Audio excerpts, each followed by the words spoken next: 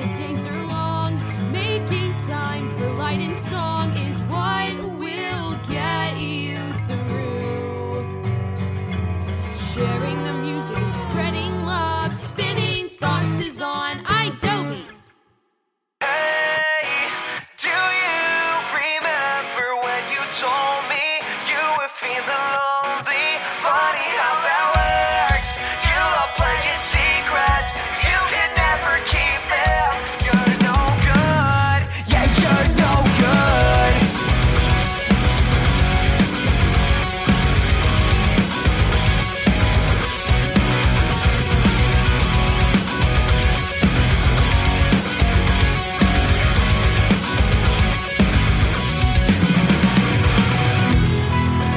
As I lie awake by myself, it's where my mind gets stuck on you, and you can't relate to the way that feels, can you?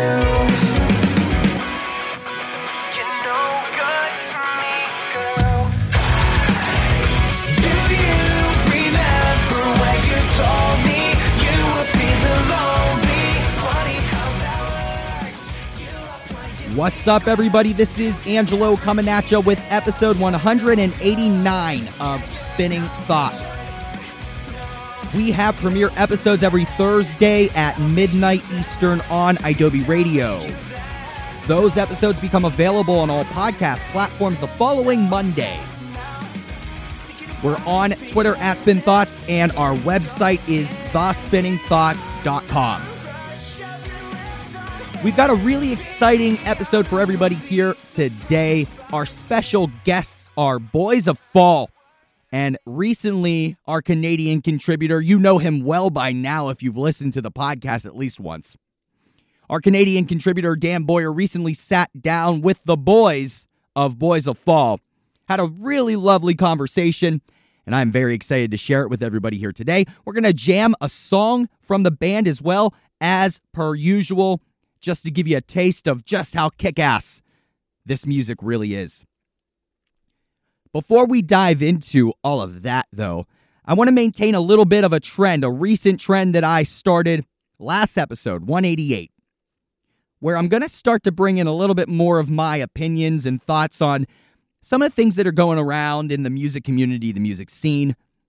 I think it's important that at some point, people that have a platform, and believe it or not, I guess I have one, I think it's important that individuals with a platform, that they take the opportunity when that opportunity presents itself to try to do good, to try to disseminate positive, thoughtful information. Sometimes people do that, and sometimes they do not. And I hope that I am usually giving out the optimistic, good vibes and whatnot. But I also think that I have a responsibility at times to have conversations, or at least speak my mind about the things that I'm seeing in the music world that affect me, that affect Spinning Thoughts, that affect you as fans and listeners and friends, bands, all the hardworking individuals in the music community. I think that I want to make sure that I'm shining a light on the good, the bad, the in-between. So this week, before we dive into our interview with Boys of Fall, I actually want to talk a little bit. You're probably familiar with what I'm going to be mentioning here, but if you're not, then get ready. You're probably familiar with what I'm about to say. So Kevin Lyman, who is the founder of Vans Warped Tour, he's been doing it for 25 years, and if you're in the know, you know that Vans Warped Tour is basically no more. So Kevin Lyman, he just recently, it looks like on November the 8th or sometime soon, but right before that, he was on Kerrang's Inside Track podcast, which obviously Spinning Thoughts would have been the better way to go, Kevin. But, you know, if you couldn't get with us, I guess Kerrang's a decent second option. So Kevin was on this podcast. Fair enough, right? Easy enough. We have a lot of guests on our show. But this conversation that Kevin had on Kerrang's Inside Track, it has ruffled a lot of feathers. It has upset a lot of people in the music world. I think rightfully so to an extent. I think that there could be more conversation around some of the comments that Kevin has made instead of just bashing the guy. and bashing Warped Tour. I get the emotion. I get where everybody's coming from. And that's what I'm here for. I'm here to try to bring a neutral perspective to all this, maybe give a little bit of my thoughts on it as well. But to share with you, I guess, what the people in our community are interested in and talking about and passionate about right now. So we are going to talk a little bit about this podcast like transcript that has been published on a website.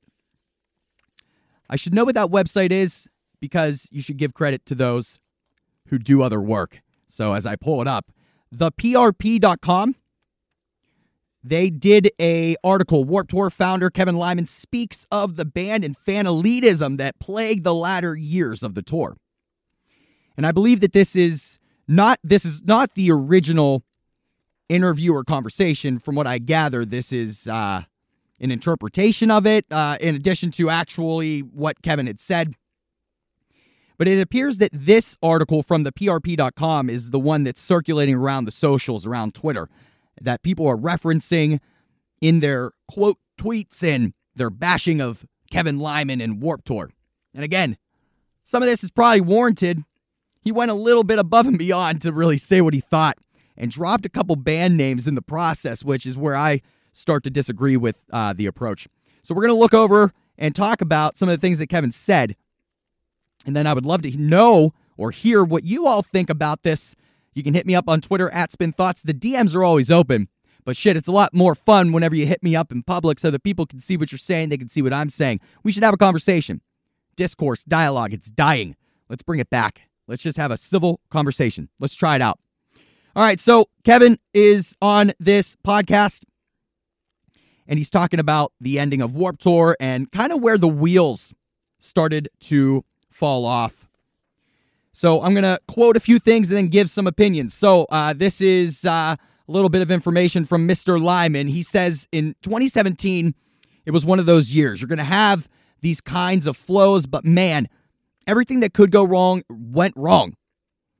There were some controversies for bands that weren't necessarily on the tour at the time. So I want to touch base on this real quick. There's a good friend of mine, Rishi Ball. He is the mastermind, front man, guitarist of the beloved pop punk trio Eternal Boy here in Pittsburgh. They're known all over the place, though. So Rishi, of course, just doesn't stop with Eternal Boy. He's been a staple in this Pittsburgh community for a long time that I'm a part of. A lot of respect for the guy. He also runs Four Chord Music, which also puts on an annual music festival in the city of Pittsburgh. And each year, it has progressively gotten way bigger, way better. And I can't wait to see what Four Chord 7 looks like next year. But Rishi does Four Chord Music Festival, and it was Four Chord Fest 6 in October of 2019. And from many conversations that I've had with Rishi about the music world and industry, and even more specifically about Four Chord, I can tell you that probably Rishi relates to a lot of what Kevin's saying in this article, because it is not easy. It is not easy to get together a really impressive lineup of bands that are doing the right things, that are relevant in the scene, giving opportunities to the smaller, lower level, as you know, I'm not the best way of, I guess, phrasing it, but you get what I'm trying to say. You know, the up and coming, right? The sliced bread of the community, I guess. You know, Rishi wants to try to give a light to every category of bands. I think that was the mentality of Warped Tour as well. It's not an easy endeavor. Attendance to all shows, I mean, you all know, right? You go to shows or you're in bands, and it's a struggle to get people to come out. They say they're going to go. They sometimes even buy a ticket, and then they don't even show up, right? It's tough. It's really tough. I think I understand that, and I think I get a lot of what Kevin's trying to say here. I don't know if it came out the right way, though. So, you know, Rishi, I've seen his struggles. Harder to get these bands. Attendance is struggling each year. I mean, look, for Four Chord 6 this year, the headliner was The Offspring. This is a huge band. I can't say that I'm a fan, and certainly not after what they did at Four Chord, which I'll tell you about. But, you know, everybody knows who The Offspring is. Well, here you got Rishi Ball doing a DIY festival for the 6th time in Pittsburgh, really helping out the community here in Pittsburgh and really the overall music community. The Offspring canceled the day of Four Chord Music Festival 6, the headliner. They played, I think, in Philadelphia the night before, and from what I hear from people, it was a banging performance.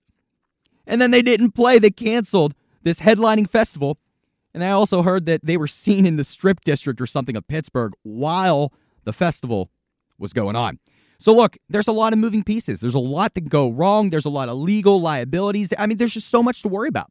It's actually probably not even worth doing things like Four Chord Music Festivals and Warped Tour and now Sad Summer.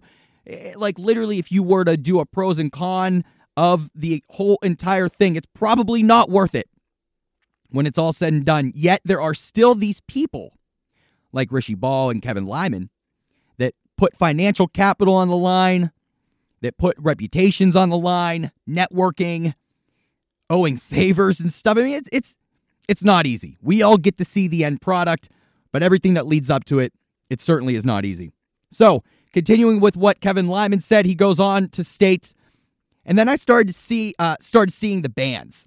And this is what kind of pissed me off, because in 1997 through 98, Pennywise couldn't judge a band until they met them in a parking lot. So you'd be in line with catering because of our community setting with no dressing rooms. You'd meet the people, they're musicians too. Then I started watching this community tear itself apart from within. That this band would not even meeting these people, they just didn't agree with their music or the way they looked, bashing that band online. So what Kevin's starting to get to now in the conversation is things have changed, right? From whenever Warped Tour first started. People grow, the community grows, it evolves.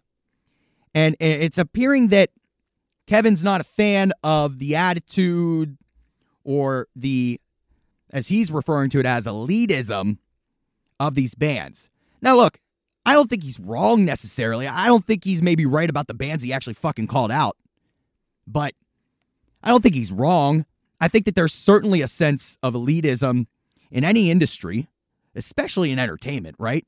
So I don't think he's off base on that. And it is becoming a problem. I mean, look, you see cancel culture, you see Twitter and fan bases going at each other internally. You see that a lot with water parks. You see that a lot with Palais Royale. It's all over the place. So Kevin continues, the bands I thought would have been fantastic for this were bands like Balance and Composure, La Dispute, Touche, Amore. I think that's how you say it. I love those bands. I think they're great musical bands. But their little attitudes of their little community, they don't want to break out of that little community. I said, one, it will eventually hurt your career because you're going to be playing to the same people all the time. You need to come and sing and be in front of new people, basically, is what Kevin's getting to. He's trying to say that Warped Tour was a platform for varying bands of varying genres to meet new people and expand and grow. But in that process, he drops 3 band names and is talking shit on them. And even one of the bands, or a member of one of the bands, pointed out on Twitter that in that sentence, he uses the word little 3 times while referencing the elitism of these bands. That doesn't come off right, I guess. It almost comes off as if Kevin is being a little elitist in this situation. Now, as the guy who runs Warped Tour for 25 years, a staple of our community, we all know that we've had good times at Warped Tour, right? We've hated some of the lineups. That's part of his concerns, Kevin's. Maybe he is entitled a little bit to a strong opinion. I just don't know if he had to drop the band names. I don't know what the point of that is. I can't see that doing any good. If anything, just creating a little bit more division. So Kevin Lyman continues, modern baseball, I think, could have been one of the most massive bands out there. But they get caught up in their own bullshit. No one is too precious to break out of your own shell. And I felt they were. And I'd watch their careers, and every year I'd send offers, and they'd be like, oh, we don't want to tour with those bands. We don't want to be a Warped-esque band. And I'd be like, dude, Warped-esque bands, Bad Religion, A Day to Remember, some of the biggest bands built Paramore. Okay, that attitude of not wanting to be a Warped-esque band, that's a complicated, layered conversation because you have 2 perspectives. One, The perspective is that Warped Tour started to decline, that they were just bringing in artists and bands that either were really shitty people, and there's no question that there's been some shitty people that were allowed to continue playing on Warped Tour. And I won't give them any kind of engagement by mentioning these people or these artists or these bands. If you're so interested, you can easily find it yourself on the internet. But, why do you call out these bands, Kevin? Why are you calling them out? I don't know. It seems to make the translation of what you're saying a little bit harder to digest, right? And Kevin's asserting that being a Warped-esque band can actually be a good thing. Now, I don't know. It depends on where you align in this conversation. I wouldn't be embarrassed to consider myself a Warped-esque band. Some of my favorite bands are staples or were staples for a lot of runs of Warped Tour. Hell, I played in a band that played on Warped Tour before, and it was a good experience. It was like the highlight of my little young musical professional career. Warped Tour has done a lot of good things for the community. They've made some mistakes, and now they're basically no more. So Kevin continues, it got very frustrating around 2017. I was challenged by the fractured fan base, the fractured band base, the sense of community, and what I got involved in this for, and what brought me into punk rock, that I said, if it's changed this much, maybe it's time for me to wind this thing down. 2017, no matter who I put up, it was like, F that band, where's this band? It was just like, what happened to the acceptance of music and that love of music?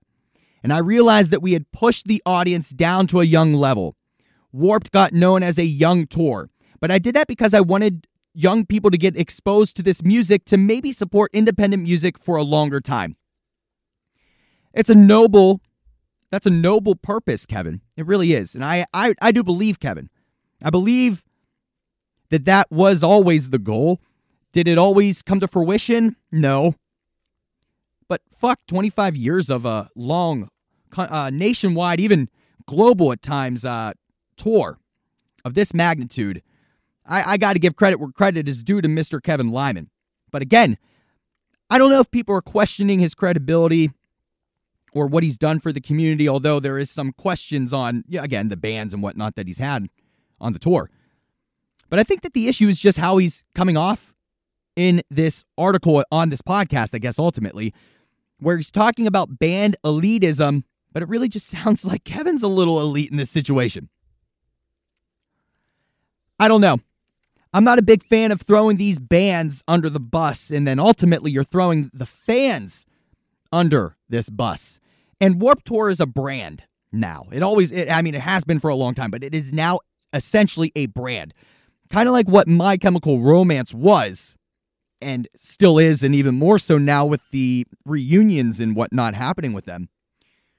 Just like MCR, Warped Tour is a brand, and we're still going to see things from Warped Tour, I believe. Now, I don't know if we'll ever see a full country, a full run all over the country, but they're already doing anniversaries and little one-offs, and then there's the Warped Tour cruise and all that kind of shit.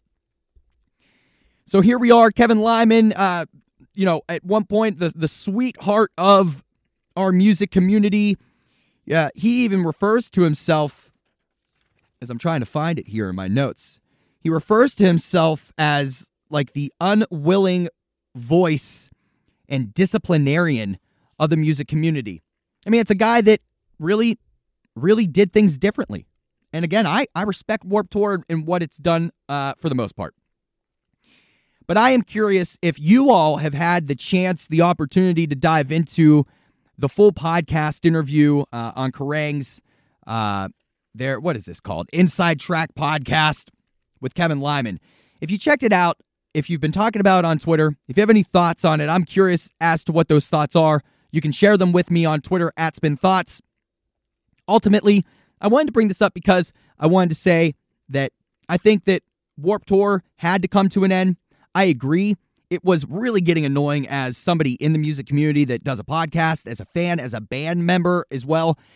It is really frustrating that whenever you see a Warped Tour lineup go up, that there's more negativity and bitching about the bands than anything. I mean, look, you saw that even with Blink-182 when they went on tour. who was it? Wiz Khalifa? I don't know. It's not my jam. But people were like flipping out. There's nothing wrong with having a diversity of genres and members and artists and all that kind of stuff, being inclusive, embracing other people from other genres and other walks of life, right? I think Warped Tour did a good job of that for a while. I also believe that they've fallen away from that.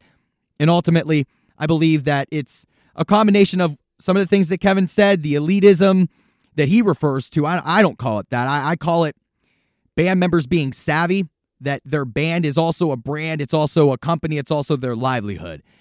And anymore, we are judged by how and who we are affiliated with. And so, you know, I get it from the band perspective. I get it from Kevin's perspective. What I don't get is dropping the band names of those that he maybe has disagreed with in the past. You know, Kevin, you are still somebody in the music community that has some pull that people listen to. And I don't know. I think that you should maybe not talk shit on bands like that. Let me know what you think about all this Kevin Lyman Warped Tour conversation podcast on Kerrang bullshit on Twitter, @SpinThoughts, and we can continue the conversation there. We have premiere episodes every Thursday at midnight Eastern on Adobe Radio. Those episodes become available on all podcast platforms the following Monday. We're on Twitter @SpinThoughts, and our website is thespinningthoughts.com. So as I've been teasing, Dan Boyer recently sat down with our friends in Boys of Fall. Before we listen to that exclusive interview, I want to give you a taste of what this band is all about. And they're all about just being fucking awesome. This is their song, Something to Say, off their latest album, Better Moments. I'm just a pissed off kid from a town that nobody really cares about. And yet I feel like I got something to say. When is it enough? I can't seem to give it up. You find no comfort in the words I say. So we're done. No, we're done. No, we're done. No, we're done. No, we're done. No, we're done. No, it's too much. You put your whole life in the melody and watch it be judged. And I sit there, stare at the mirror, and I think like, ooh, you can never love me, you just love talking about me. It's because you were never enough, no, you were never enough. So, hey, you think I care about the shit you say? You think I've seen it home and let it get to me? Fuck that, I would never run back, I just had to face. And I bet it kills you that you're not me. So wake up.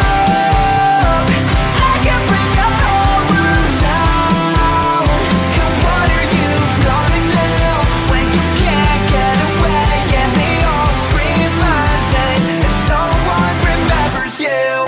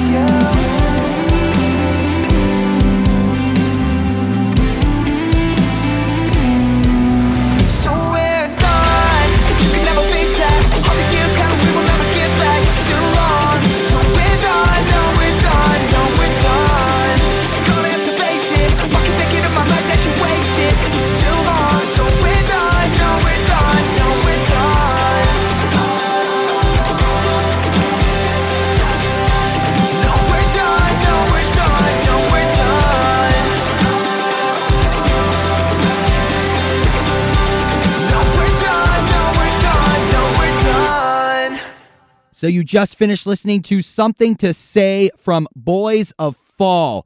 So this track is off originally their latest album, Better Moments, that dropped in October of 2018 via In Vogue Records. And by the way, I'm a big fan of In Vogue Records. I think they have a nice eclectic artist lineup, and I definitely enjoy the music that comes out of that label. So Boys of Fall, they released Better Moments in October of 2018, but they did not want to stop there. So in 2019, they decided to give us a very nice gold edition. Not deluxe, not reprise, but a fucking gold edition of Better Moments. It's 14 tracks. The back two of them, the closing two, are acoustic versions. There's a bonus track. I mean, come on. What more can you ask for? So the gold edition of Better Moments from Boys of Fall, it actually just released not too long ago, September 13 of 2019, and again via In Vogue Records. So if you haven't checked out the gold fucking edition of Better Moments, now you know it exists, and now you know that you should absolutely go and do it. We have premiere episodes every Thursday at midnight Eastern on Adobe Radio. Those episodes become available on all podcast platforms the following Monday. We're on Twitter at Spin Thoughts, and our website is thespinningthoughts.com. Without any further ado, my friends, my lovely friends, all of you, I'm very happy to share the exclusive interview Dan recently had with Boys of Fall. Hello, Dan Boyer, Canadian contributor for Spinning Thoughts, and I'm here with Boys of Fall. What's going on, guys? How you doing? We're really excited to be here right now.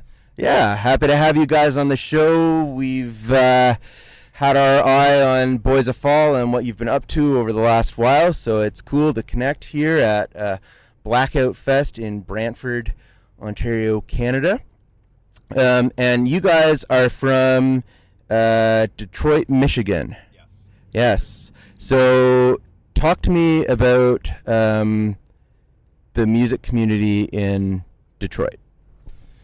I mean, we got really lucky where we grew up. We got to, like, the Detroit music scene it's a very alive scene, I would consider it.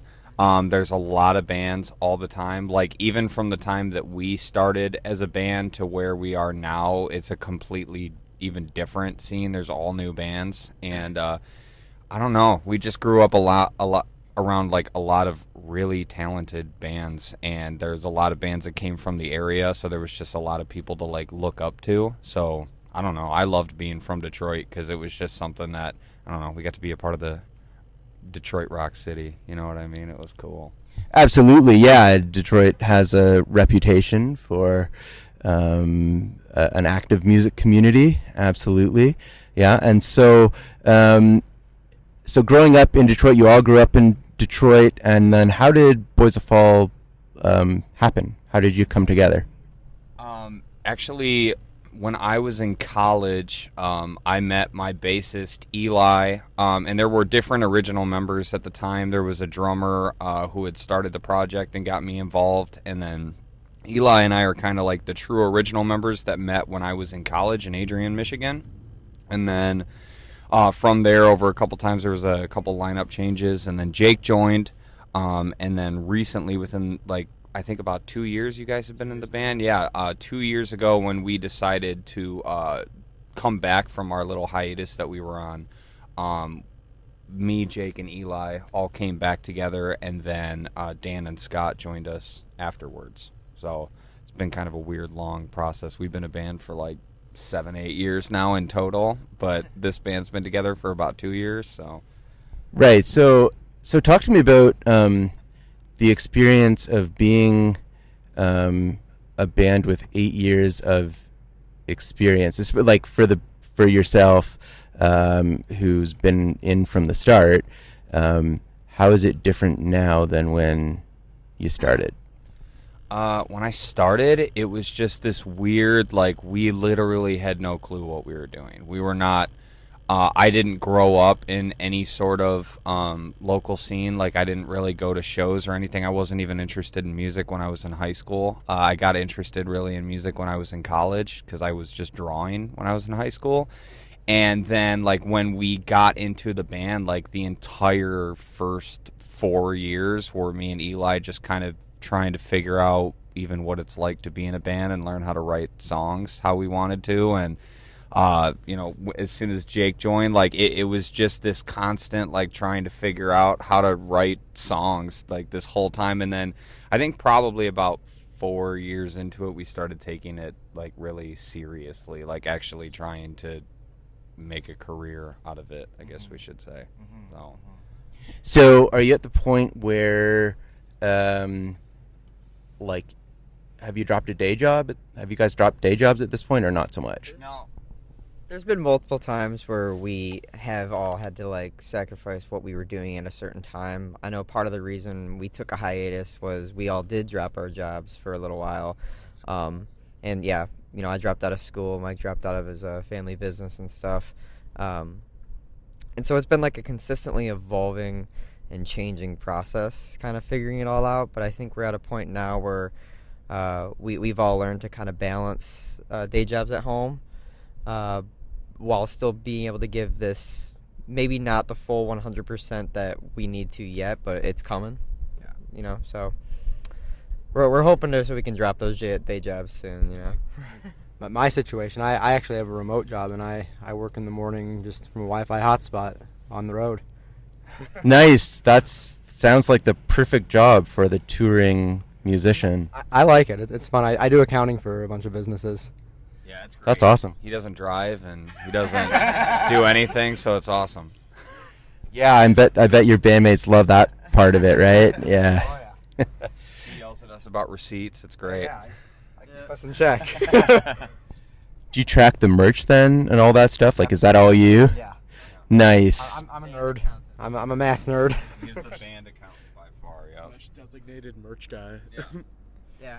Since he doesn't drive, when we don't have a merch guy on the road, he's on merch duty. Whenever we're driving through somewhere and we have to, like, go through a toll road or something, and we always they're driving and they say, "Would you like a receipt?" And they always say, "Yeah," or else Dan will scream at me. Some of them laugh. Most of them have absolutely no idea what we're talking about and just hand me the receipt. So I even, like, heard it, like, late at night when they probably think I'm asleep. I've just heard them say it at, like, 4 in the morning. I'm just like, they say it every time. Nice. Yeah, I got to keep the accountant in the band happy, I suppose. Yeah. So talk to me about this lineup. The current lineup of Boys of Fall has been active for about the last 2 years. How do you approach songwriting? I'm interested to hear about that. When I listen to your band, I find there's a little bit of uniqueness with Boys of Fall in that, like, I'll be listening to one of your tracks and it's like a nice kind of light poppy rock song, and then suddenly it's like, oh, metalcore Cookie Monster growling, and yet it, like, works. So, like, just reflect on that a little bit. How do you go about songwriting, and how do you make your unique sound work? So we kind of, even before I was in the band, like 7 years ago, they started off as, like, Boys of Fall was kind of a post-hardcore band. There was really no poppy aspect to it besides maybe a singing chorus, but it was a heavier band. But I think at the end of the day, with the writing process, we've never limited ourselves to be a significant genre. We all have, and it's changed over the past 5 years. Since we've come back. Yeah, especially after the hiatus, like, early on in the band's career, I also opened my own recording studio. So we early on were just, like, learning how to record at the same time we were learning how to write songs, because we wanted the ability to be able to record whatever we wrote. And absolutely. As simple as that sounds, like, that's all we really wanted to do, was be able to record as we wrote, and we got so used to like self-producing our own songs and just going through and trying to make certain things sound different than this song or like that song, and It was just this long process that just kind of became, I will sit down at the computer because I record, and either Jake or Dan or Eli and us will sit down, and we'll basically just kind of form out basically a song based on however we're feeling. Like, we'll literally look at each other and be like, I kind of want to write a bouncy song, or I kind of want to write a ballad today. Like, let's just, is everybody in the mood to do that? Yes, no. Like, if not, what do you want to do? That. And then literally from there, since we kind of openly said what it's going to be, that's where everybody's mindset is on that idea. And then we just go from there. So, I mean, it's a weird, it's kind of different every time, but it's that same core element of we just meet, and that's what comes out when we write, and that's it. So. Really, like, to add to that, I'd say a primary focus on us is like, are we just writing a good song? We're not trying to be anything. We're just, is this a good song? Yeah, do we like this song? Like, does it sound good? Is it interesting? Do we find it catchy? If that's the case, and like, okay, cool, we like it. You know? And in the process, I think just our sound and footprint is on that. You know, we sound a way that we sound, and if, you know, we write a song that we think sounds cool, that sound is in there, whether it's heavy, soft, acoustic. Yeah. And everybody in the band has pretty vastly different music tastes. We have a lot of heavy guys in the band. We have a lot of just straight pop, even R&B influences. So, like, just all these different influences kind of mesh together and create, like, you know, per song, it really, you know, sometimes you can hear some hip-hoppy, rap, R&B flow. Sometimes it's, you know, metal screams, and sometimes it's, you know, pop punk. And and the vocals are always written last. We always write all the instruments first. Like, I'm weird about that. I'm not somebody that goes home and writes stuff in, like, a book, like a lyric book, and keeps it, because I know what I do, and I will write a bunch of lyrics on my phone and think they're really awesome and then never look at them again. And I won't even look at them when I go to write the song. I just always have to listen to the song that we wrote, and then I have to be inspired from there, because it's the only way for me to, like, actually kind of change and keep reforming, like, my vocals and that type of stuff. So I don't know, it's a weird process, but it works really well for us. Yeah, definitely. And I'm sure as the years have gone on, like, it's clear that, you know, Boys of Fall is not a band that, like, we're all 19 and we're going to take over the world. Like, that's, you know what I mean? Like, you're kind of done with that. And We learned. Yeah, we learned. We learned how it goes. I mean, like, you know, there's 0.00001% of bands that get that opportunity and blow up, and for the rest, it's literally working long hours and retrying and playing shows that suck, and then playing shows that are awesome, and it's just this non-stop process. Yeah, we had our moment of being like, we're 19, we're gonna take over the world, but right now we're just trying to write songs that really make us happy and try and make a live show that we enjoy doing, because to us those are really the only two things that we can control. Absolutely. And so I'm hearing that is how you've learned from the experience then over the years. Yep. That about right? Yep. Yeah, exactly. Yep. Everything changes. Our styles have changed. Our interests have changed. There's not this weird, we used to have this weird, like, super emotional connection to each song, and, like, it had to be this certain thing, and, like, it had to be this, and, like, nowadays it's just kind of like we always got so worried, because we learned to write songs through that process, that it would always almost be like, I don't think we'll ever write a better song than this, like, we should hold on to this song. And then it got to the point now where it's just like, we might not even be done with an idea, and we'll be like, let's write another one. Like, that's what's changed a lot over the years, is we became less attached and, like, more so just comfortable in the sound that we have and what we write and the trust that we have in that. So we just kind of are just like, screw it. Like, we're just going to write whatever, you know? I think in terms of just the career of the band, we've all kind of learned what's realistic to expect and what's unrealistic. Mm-hmm. And moving forward, we just try to we just try to control as much as we can at the end of the day. The rest will work itself out if it's meant to be, and at the end of the day, we're just going to keep making music till we know for sure.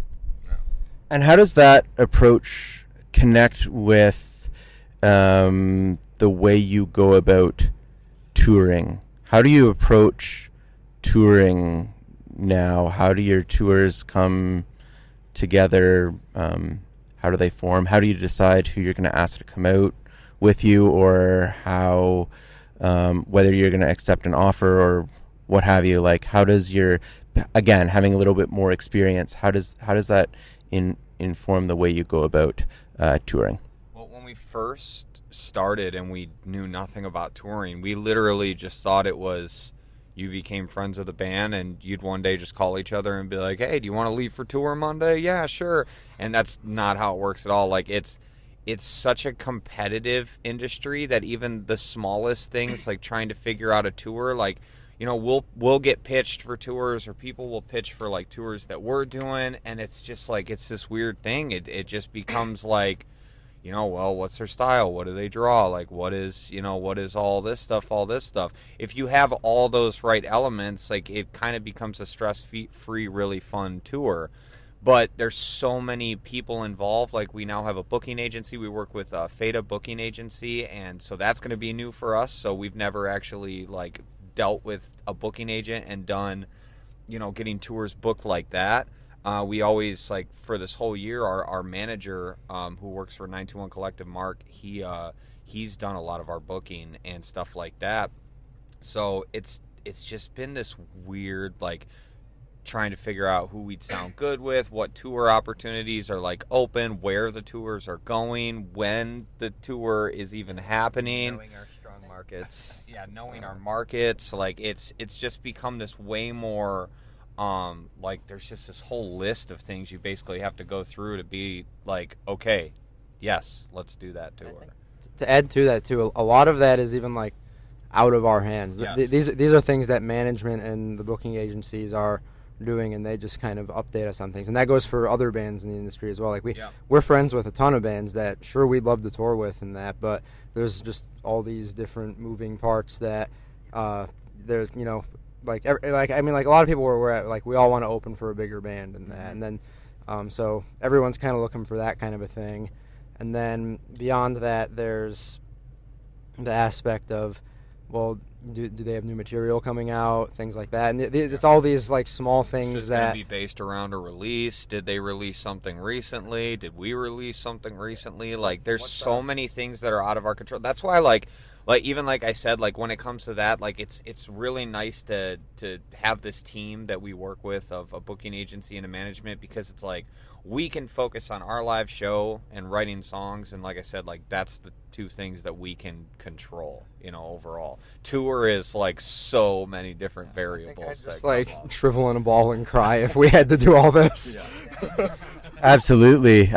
But I think it speaks to the part of making music and the things that bands like yourselves see as time progresses, that the average fan might not see. Yeah. Right? I talk about this in almost every one of the interviews that I do, is there's a whole side of things that the average person that, you know, comes to the show and enjoys the music and maybe buys a t-shirt and goes home doesn't see. And I think that goes for, like, even for bands that are like, yeah, we're 19, we're going to take over the world. Like, you know, kids come to their shows and don't think about them, you know, sleeping on a floor and, like, maybe getting paid $50 at the end of the year. I've already been at that venue for 6 hours prior to any fans showing up, being the ones that had to set the merch up and go through all of the inventory. It's like, yeah, I mean, just looking at comments online where you'll see people, like, they don't want to go to your show here because it's more than 30 miles from their house, and it's just like, that's literally not how it works. You know, it's exactly. And then at least from my perspective, you know, speaking to different artists, like, you see the ones like yourselves who are a little further along, and now the part that the average fan doesn't see is there's all the stuff you were just talking about. Like, there's a booking agent. Who are we going to go out with? What did they just release? Like, it sounds, maybe it sounds bad, but, like, the business aspects of, your music become more prevalent as time goes on and your band establishes. Is that a fair read on that? The more established you become, there is just certain things that if you want to like play with the big boys, like you have to do. I mean, it's for every band in our, every band growing up is trying to get with a manager, trying to get with a booking agent, and they become necessity when you get to a certain point in your career where you want to share your music elsewhere. Like you have to do that. On a further note, like even aside from touring and the booking agent and the manager, being under a label like we're under In Vogue, it's like, people are like, oh, I want you guys to put out new music. Well, we can't even control when we put out new music. That has to be, a collaborative effort between manager, band, producer, and label. Yeah, what's the best month to release a song? What's the best day of the week to release a song? How many weeks in advance do you prepare just to promote that song? It's like there's so many people, and all these people like who don't know anything about that. They just see like, oh, my band's about to release a new song, or my band I like's about to release a new song. Absolutely. It's like the end of the thought process. They have no idea what all is going into that. How many emails behind the scenes are like, dude, the graphic's wrong. Like, change the graphic. And the challenging thing can be that like next week it's some other band, and like you've moved, the people listening to music have moved on to whoever that band is, et cetera, et cetera. So what is the thing for Boys of Fall that keeps the passion for music going, given all of the things that you have to be aware of and all of the moving parts and all of the things we've just been talking about? I mean, I'd say that, just we love what we do. Like when we say, like, focusing on the music and the live show, like that's what we live for. Yeah, that's why we hired booking agencies and managers too, is because that's what we like to focus on. Is I think for me, and I think I might speak for a couple of the other guys, I think like when the music would if it were to take a drop off and we didn't feel right doing this anymore, I think we'd all know, but we've never once questioned doing it for a living and really grinding out and trying to suffer through these hard years to make it work as a career. So the passion's just kind of there, and I think when it's not, we'll know, but for us right now there's no end in sight. So yeah, I think until the conversations stop of, man, I'm really excited to meet and write, then because we text each other that probably every other day or every week, just being like, I'm really excited to write, guys, let's write.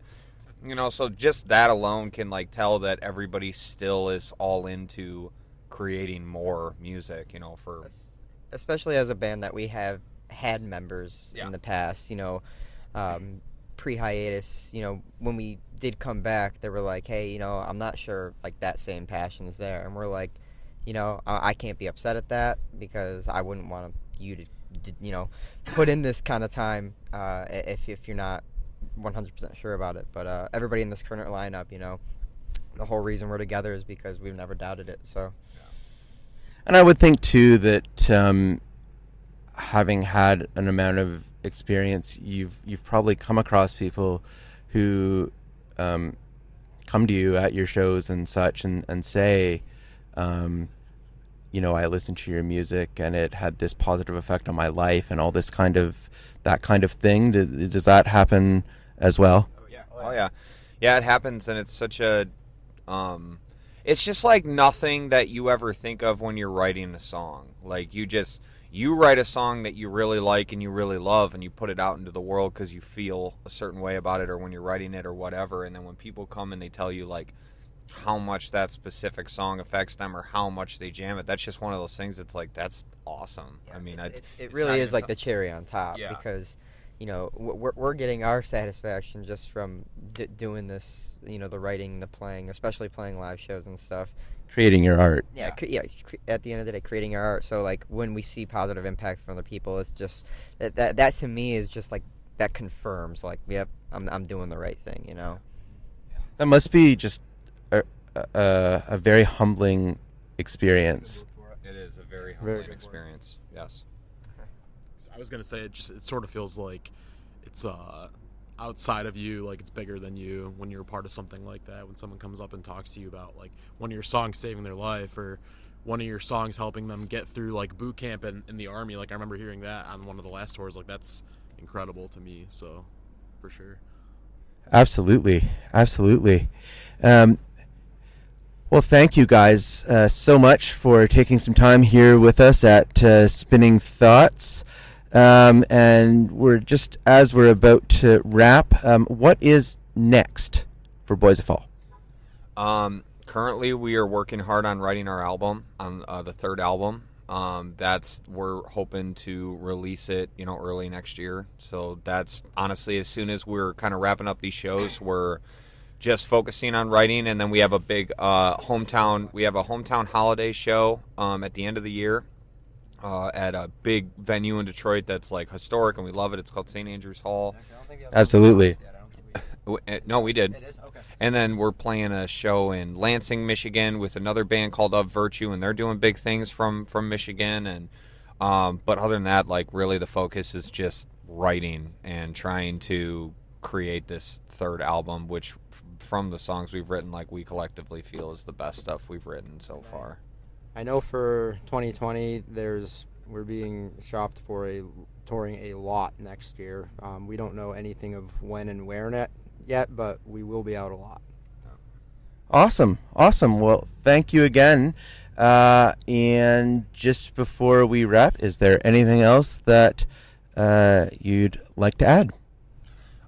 We just released a gold edition of Better Moments not too long ago, so just go check that out on Spotify. We just released a remix of Chasing Lonely featuring Lil Xan.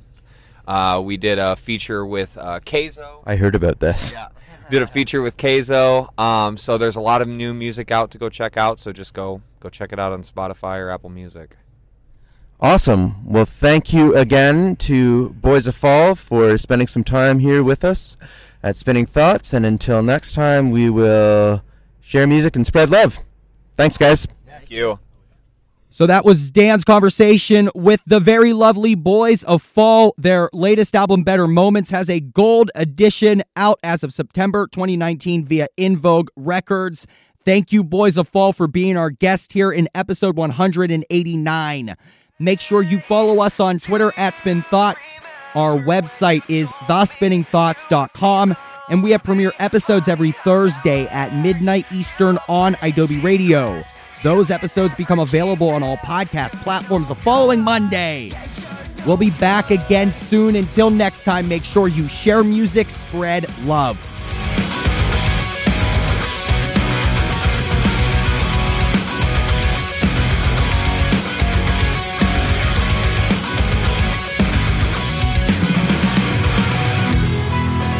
Inside